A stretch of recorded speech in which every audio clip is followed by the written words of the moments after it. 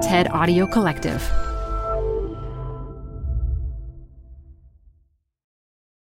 This episode is brought to you by Progressive Insurance.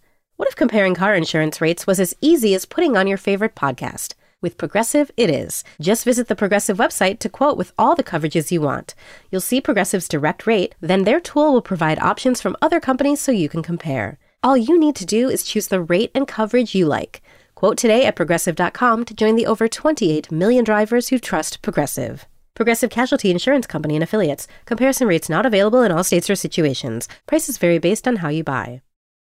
Canva presents stories to keep you up at night. It was an ordinary workday until... The Singapore presentation is at 3 a.m. The office was shocked.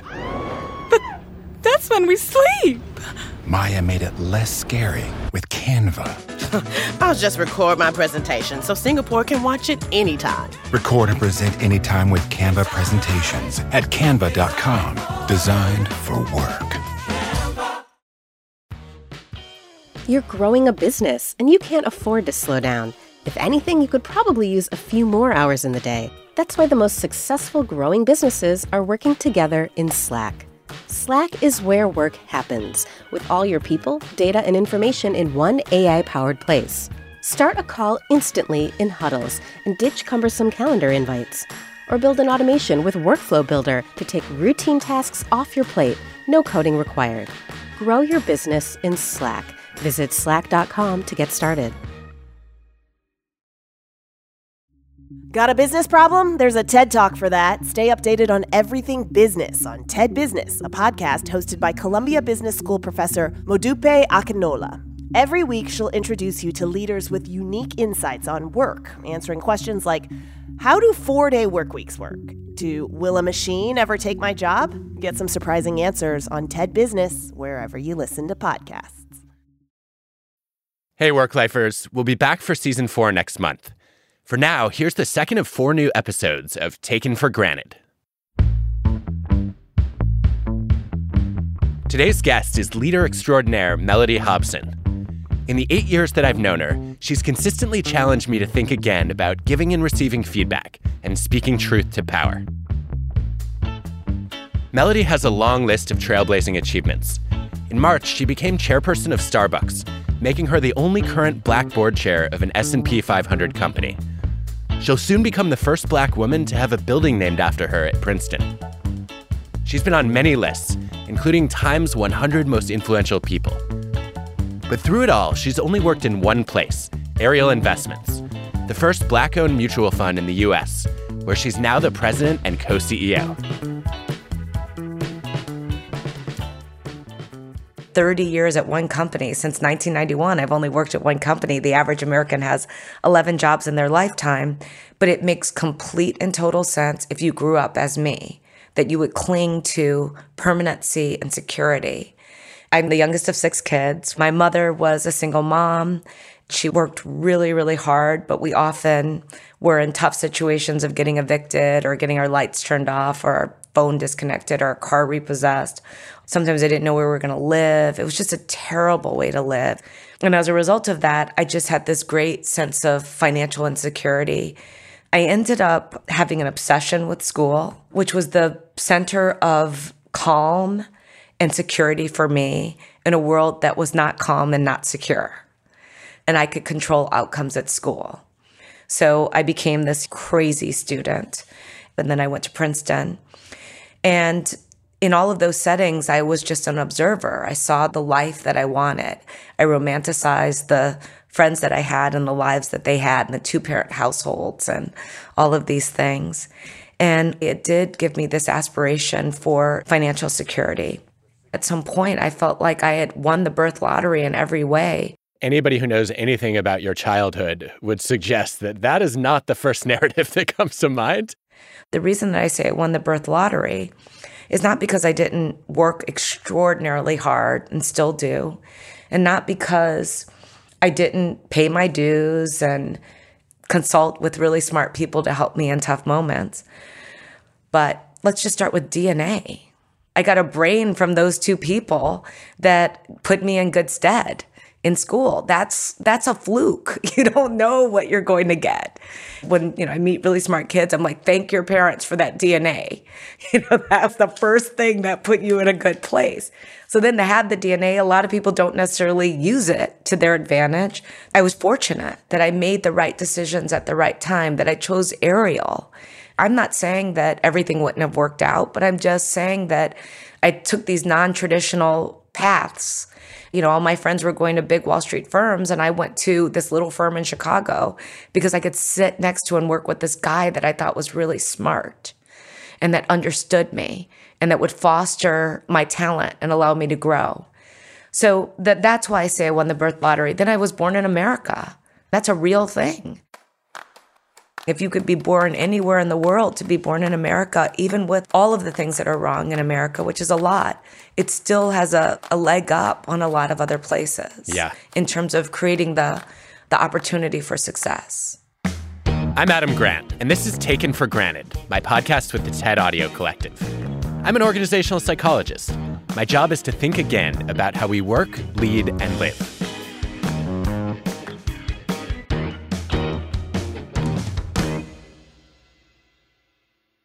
You're one of my role models when it comes to feedback.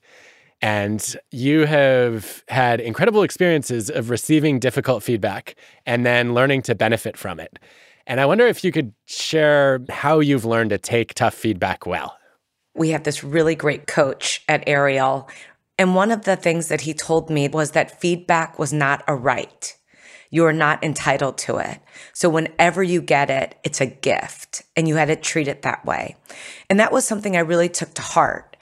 And he also told me that you should be willing to receive feedback from anyone. And it shouldn't be dependent upon if you like the person or don't like them, respect them, don't respect them.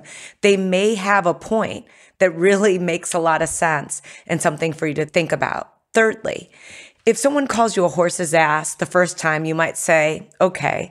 The second time, you might say, I'm going to think about it. The third time they call you a horse's ass, buy a saddle. If you start to get feedback that is repetitive, see what it is that people are seeing in you that you need to work on.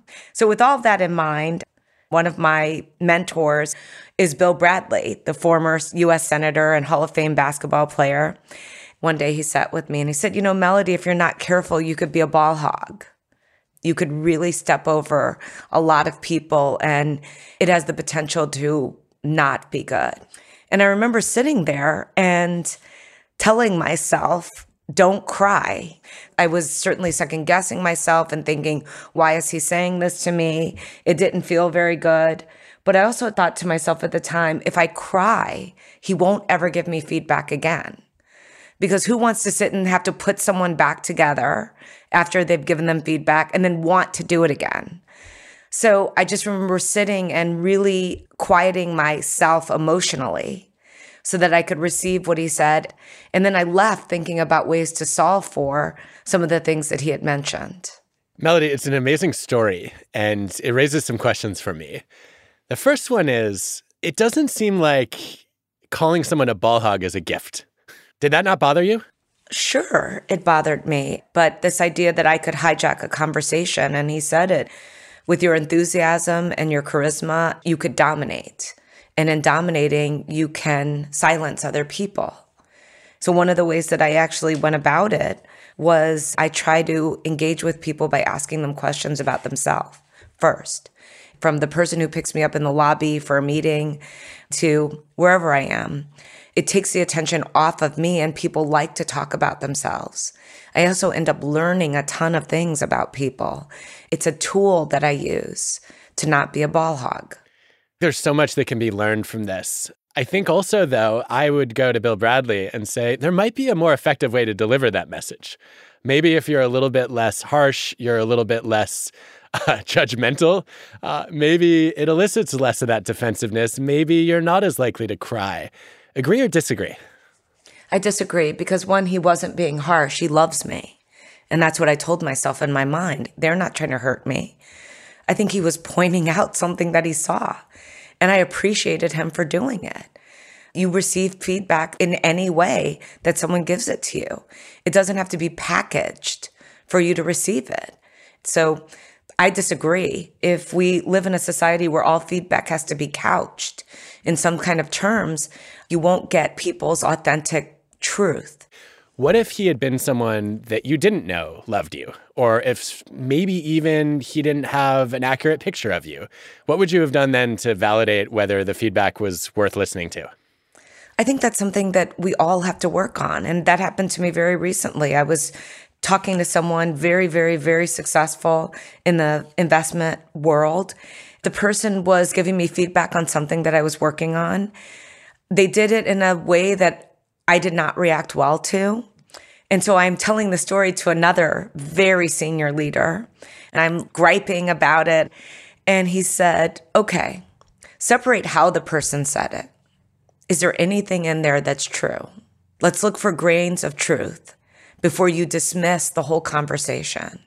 That is when I had to really stop and say, okay, I see the grains of truth here, and I have to figure out how to solve for this objection that was made and divorce myself with how the objection was stated.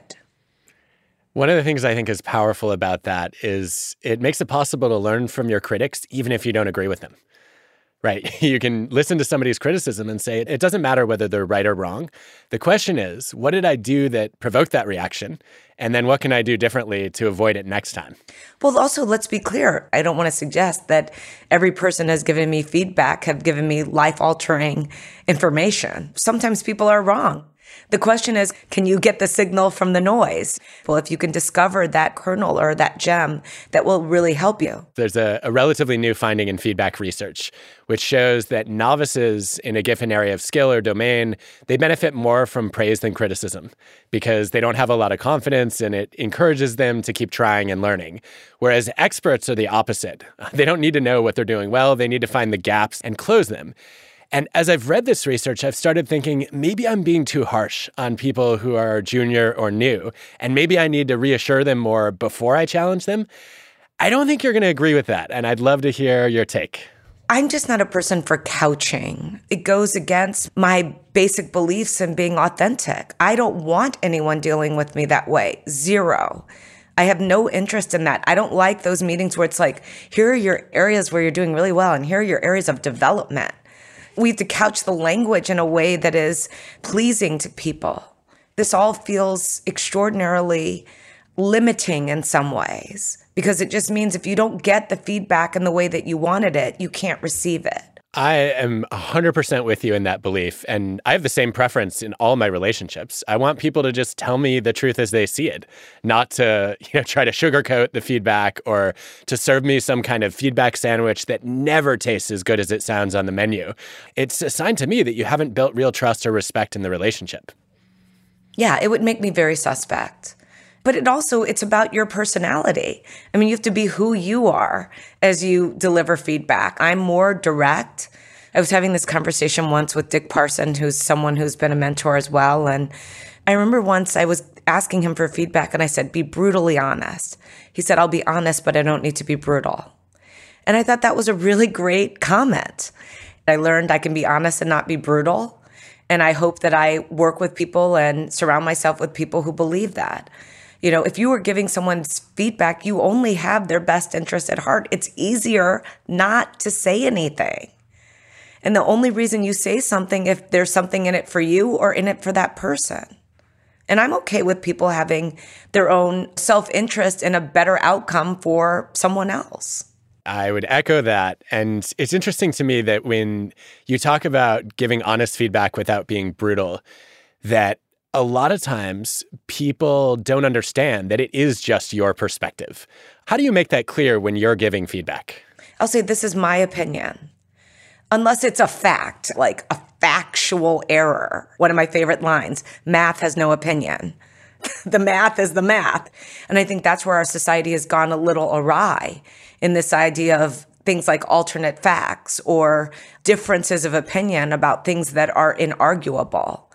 But if it's around a point of view or a feeling or a perspective, it's just my opinion or the way that I would do something that is specific to me. It may not work for someone else, and I have to respect that. but I have a co-CEO, and we're extremely different. I'm very, very specific and pretty often aggressive about my point of view. And John Rogers, my co-CEO who started Ariel, has a completely different approach most times. He's incredibly competitive and aggressive in his own way, not with people, but with outcomes. He's been the one to teach me there can just be different ways. I've been able to sit around some of the greatest leaders in the world and learn that. Separating style from skill there is obviously key. I wonder what happens when when you give this kind of critical feedback to more junior people and they don't take it with the same resilience that you did when you were in their shoes. How do you help them move through that? So sometimes I have to actually have a conversation about, I'm giving you this feedback and you're crying. I have to add another 20 minutes to this conversation to put you back together when time is of the essence for me every day, which will discourage me from doing this again. So I want you to understand what the cause and effect can be in this situation. I'm not saying people should be unemotional. I want to be really clear about that. But I do think that it can't be over something like we didn't do this right and you break into tears. It just doesn't work. We're professionals, and that's not the way to run a railroad. At the same time, there are times when I want to walk you through why I feel this way, what I see, what I think, where you just don't go in with guns blazing because you know they can't handle it. No, at the end of the day, I have to tell you, I want to work with resilient people. That's very, very important to long-term success. Resilience is like a muscle that builds up. If that resilience is not starting to build up in that individual, I will have serious questions about them over the long term, especially in a leadership role or in an inner circle kind of situation. We have a new CFO joining Ariel in a couple of weeks. And I said, I just want to be super clear about what kind of partnership I need with you. I cannot ever walk on eggshells with you. I don't want to ever sit and think about how to say something to you. This role and partnership with me is so critical. I need you to be super resilient, and I could come at you in the way I need to come at you at that time, in that moment, and not hang up thinking I have to call him back and make sure he's okay. That is the CFO that I want. If you can do that, we're going to be great partners. That's what I need. Now, that isn't true of every role at Ariel, but in that role, that is what I was looking for. This is one of the things I admire most about you, Melody, is how clear you are with your expectations. I never have to wonder where I stand with you, because if you think something, you're going to say it. And that means I don't have to waste all this energy worrying I said the wrong thing or in some way fell short of your standards. And I think sometimes I've struggled to get people to be that way with me. And I think the most effective discussion I've had with people so far is just to sit down with them and say, look, if you ever hesitate to tell me something because you're afraid it's going to hurt my feelings or hurt the relationship, don't. The only way you can hurt me is not being honest with me. And I take your candor as a sign that you care enough about me to tell me the truth. And sometimes it works and sometimes it doesn't. What else do I need to do when it doesn't? Well, first of all, I just want to qualify my approach, because I do speak my mind, but not everything on my mind. Every time I have a thought, I don't speak it. I think you have to edit. You know, John Rogers taught me this: pick your spots.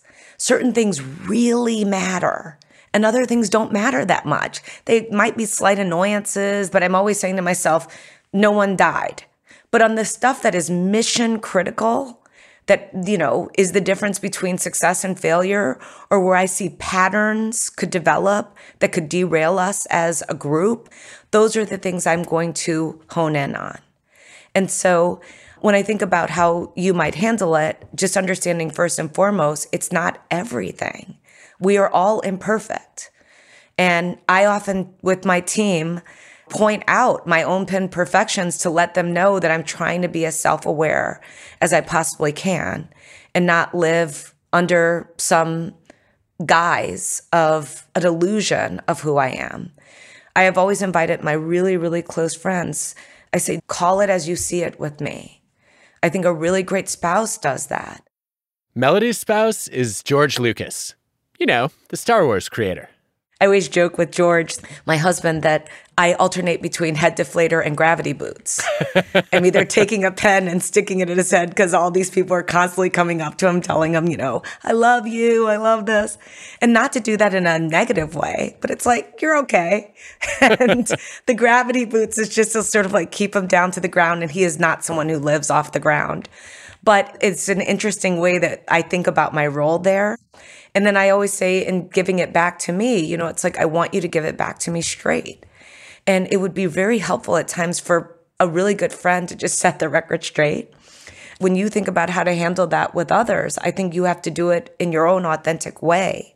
But I also think that it can't be on everything.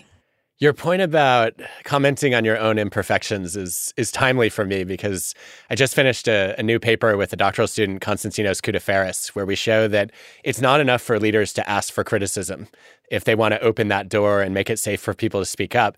It actually is more effective for them to criticize themselves out loud because then they're proving that they can take it, not just claiming that they're open to it. And I wondered if you could highlight what that sounds like, because for a lot of leaders, there's some hesitation of, oh no, if I admit my insecurities, if I disclose my weaknesses, everybody's going to know I'm weak, and then I'm going to be seen as incompetent, and my career is over. And you just seem completely unfazed by this.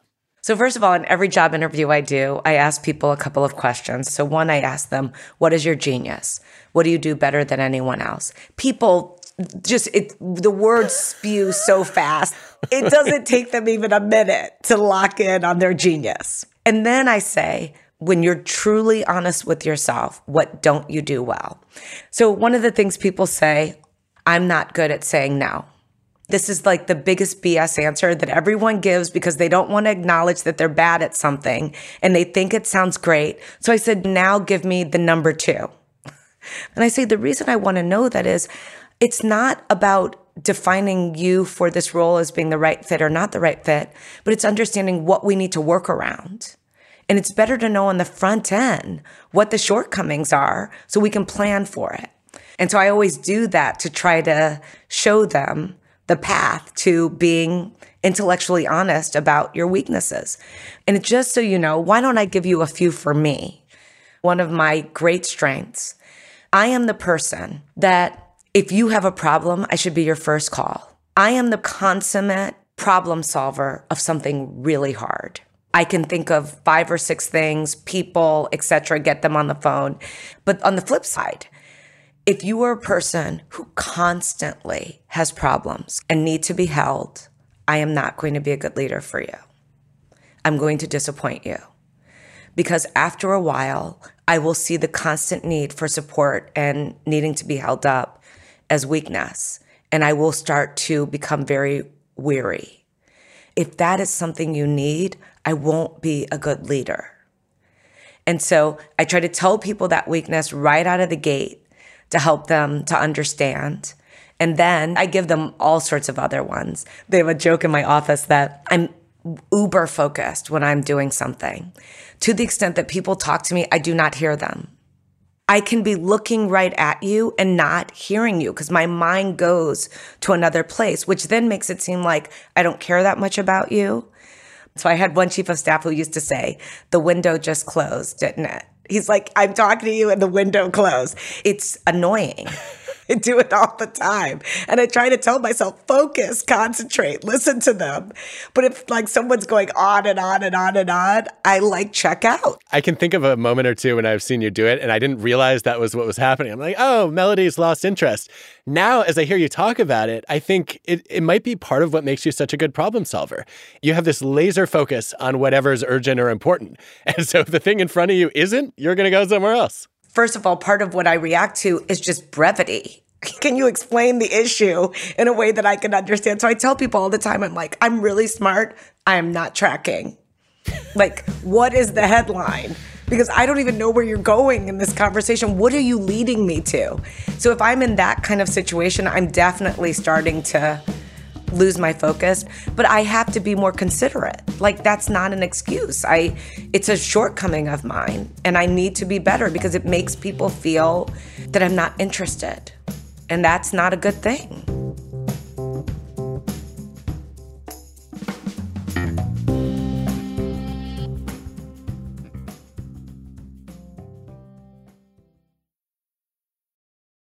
Support for the show comes from Brooks Running. I'm so excited because I have been a runner, my entire adult life. And for as long as I can remember, I have run with Brooks running shoes. Now I'm running with a pair of Ghost 16s from Brooks. Incredibly lightweight shoes that have really soft cushioning. It feels just right when I'm hitting my running trail that's just out behind my house. You now can take your daily run in the better than ever Ghost 16. You can visit brooksrunning.com to learn more. Hey, Rethinking listeners, we're supported by our friends at Working Smarter, a new podcast from Dropbox exploring the exciting potential of AI in the workplace. Working Smarter talks with founders, researchers, and engineers about the things they're building and the problems they're solving with the help of the latest AI tools. Tools that can save them time, improve collaboration, and create more space for the work that matters most. On Working Smarter, hear practical discussions about what AI can do so that you can work smarter too. Listen to Working Smarter on Apple Podcasts, Spotify, or wherever you get your podcasts. Or visit workingsmarter.ai.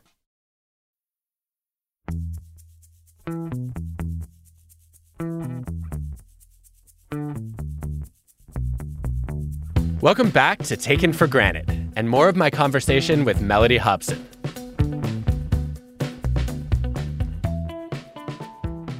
Well, let's talk about then when somebody recognizes a weakness like that and says, I need to be more considerate, but then doesn't make the change.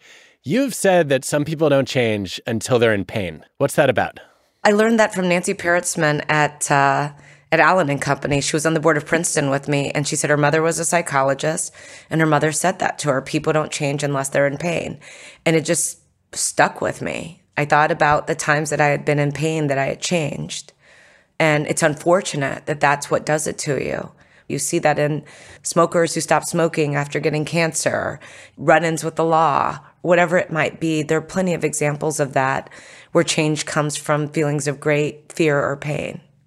The pandemic is a perfect example of that. We had to pivot in a major, major way. And you saw companies really not just survive, but thrive. We asked a lot of people in this pandemic in terms of change and modifying behavior. And it was something that I know didn't come easy for certain people, but the adaptation was necessary. So this was people change when they're in pain. Yeah. I think one of the reasons people don't adapt is they're holding on to the past. And I know George has some advice for you and others on that, about what Jedis do and don't do. Jedis don't hold on. That is a very important concept that George had to teach me in a very sad moment where I'd lost an individual that worked at the firm, and I was just so sad. And it was a young woman who had gone on to start her own business, and she was a superstar, so great.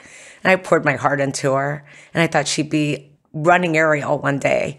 And when she left, I was like choking back tears. And George looked at me and he said, Jedi don't hold on. That's why they have no attachments. And you're a Jedi master.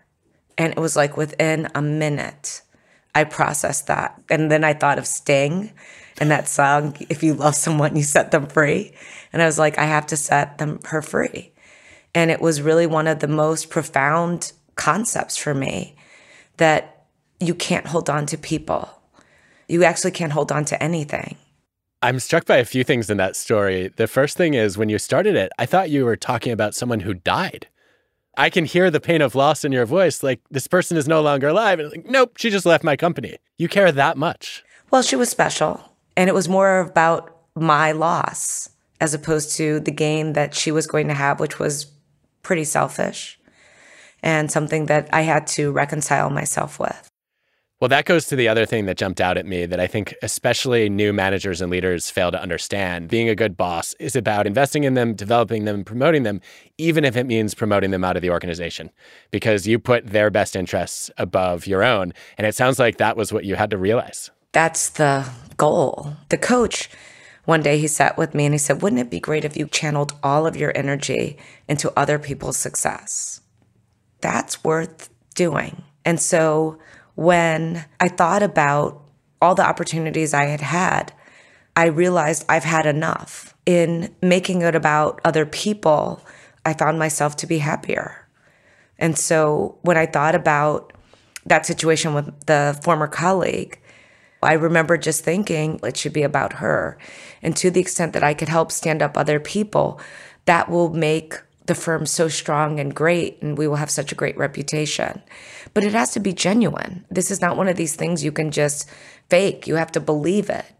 At some point, I felt like in terms of how my life had turned out and all the miracles that had happened and the way the universe had conspired to create such opportunity for me, that I owed it to all these other people to give them my energy to move them forward because I had gotten so much.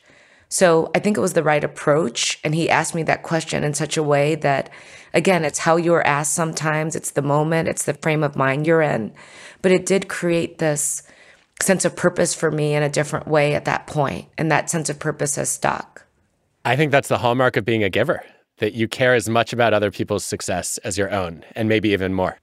I don't know if I would define it as being a giver. I think I would define it as being someone who wanted to pay it forward. I see it as a debt. That's like a Matcher's theory of why it makes sense to be a giver. You have this cosmic balance sheet, and you have to settle it. Well, I do think that's true, because at the end of the day, what do you have? Reputation. What did you do for others? You have often been the only Black woman in the room. I hope that changes soon. But in the meantime, how have you navigated environments that are dominated by white men? A friend once said to me, you are not threatened and non-threatening. You're kind, but you're not soft. And you're strong, but you're not tough. That is a real skill. And I was like, that sounds pretty great. And he's like, that's an edge you live on. He's like, you like dance on a pin on those things.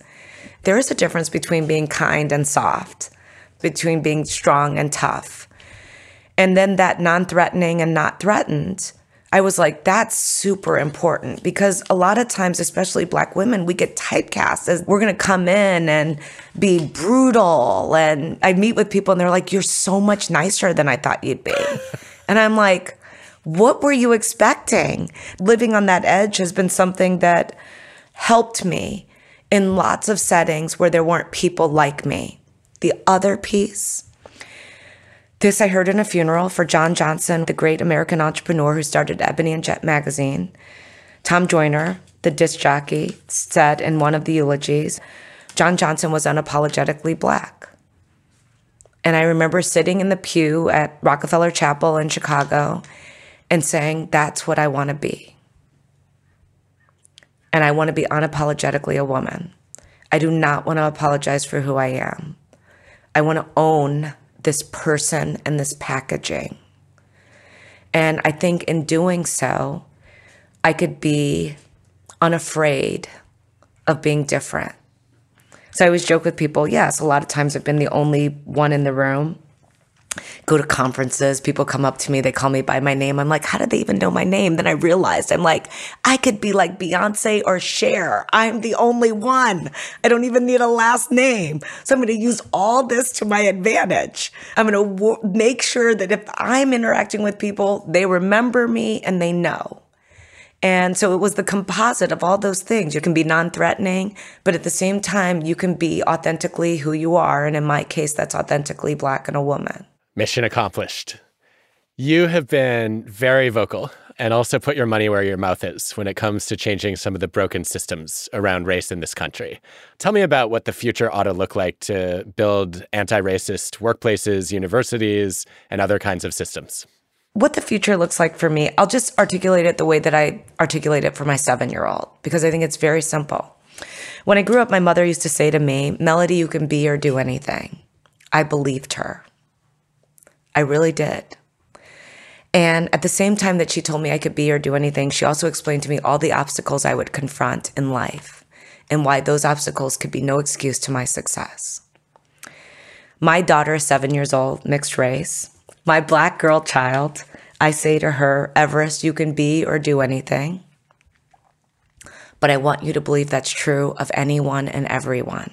That's the difference. That you go out into the world looking at all that is in front of you and believing what you believe for yourself is possible for any person, no matter what their color, sexual orientation, gender, etc., that it's possible for them. That is when we really turn the corner in this society. That's a beautiful vision. How can we get there sooner? Well, it takes work. It takes us holding each other accountable. It takes making sure that I tell people in corporate America, you get what you incent, that we incent the right behavior. If diversity and inclusion is a strategic imperative, which is in all of the annual reports, then you have to treat it like one. All the other strategic imperatives around product launches and profitability targets and the like. So people should have incentives tied to those outcomes. You also should have targets. That's not quotas. There's a difference. In corporate America, we're very used to targets. We have earnings targets, again, profits targets, etc. You have to have a goal, or there's no way to meet it. And last but not least, you have to count. If you're trying to have a more diverse organization, then you need to measure ethnicity by group across categories: C-suite, middle management, rank and file. No putting everyone together in a multicultural umbrella. That's what they do. Here's our multicultural population. Throw every ethnicity together. It masks underrepresentation. And so at the end of the day, holding yourself accountable as we do to so many other things in corporate America will allow us to get to a better place.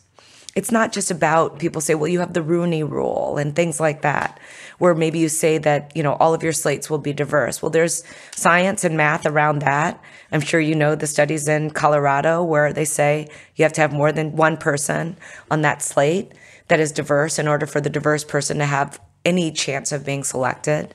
Then when they sit there on their own, they stand out too much and they look too risky. And so when you have two, it looks more like, oh, well, here's our slate and should we choose from these? So there are basic ways of getting there. And I focus obviously in this conversation in corporate America. But when it comes to people, in my TED Talk, I said, invite people in your life who don't look like you, who don't think like you, who don't act like you, and who don't come from where you come from. And I tell people you could make a conscious decision to do that. You could actually go and in your workforce, invite people that you don't normally see or know to lunch. And not in some creepy, weird way, but in a way of just, trying to foster knowledge and information. And then I asked the person who was invited to stay open-minded and give people the benefit of the doubt. What if we lived in a world where there was all benefit and no doubt? That we could actually create a scenario where we understand people are going to ask questions that are difficult and they're going to put their foot in their mouth, but they're well-intentioned or they're trying to learn or know more, and they're imprecise and awkward in the exchange, as opposed to you being annoyed by it. I gave a talk to a group of students at Princeton once, and they're like, we're tired of people asking us, do we get sunburn? And how do we wash our hair when we have braids and all of that stuff? And I was like, listen, easier than picking cotton in a field. If that is the worst of your job right now, I think our ancestors had a harder row to hoe here. So if part of your responsibility is to educate people about what it is like to be us, because we know so much more about them than they know about us, I think you're up to it. I love that. One of my big regrets in my career to date is that when I have seen moments like that, sometimes I haven't spoken up. What advice can you offer in closing to make sure that I stand by my values as opposed to shying away from the conflict? People are counting on you. There's so much injustice. It is so wrong. And Martin Luther King talked about the silence of the good person. That's the killer. It's not the person who tells you who they are and what they believe that is directly in conflict with your beliefs. It's the person who won't stand up for what they believe, that leaves everyone else dangling. They always think that it's about power and influence. And I always tell them, Rosa Parks just didn't get up. This is this regular person, and she shifted a whole society. So instead of saying my voice doesn't matter or I'm not going to make a difference, understanding that collective can be a very, very powerful thing. That's what we saw in the wake of the George Floyd murder globally. It was a movement that is about everyday people being unafraid. They were marching in a pandemic. That's a very brave thing to do. That's a values-based moment. I cannot sit and stand by. So I would only ask you every time you have that moment and you know in your mind you should speak, do it, because you have a lot of power. Well, thank you, Melody. You are one of the people who gives me courage. I learned so much from listening to you and watching you in action, and I just really appreciate you taking the time to share your wisdom today. Thank you. Thanks for having me.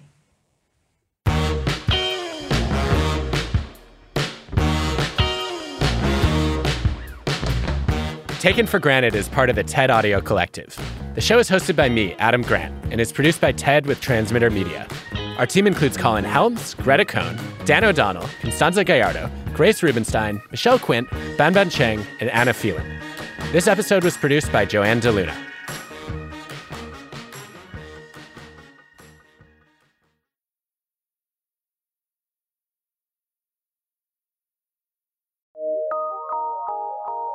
PRX.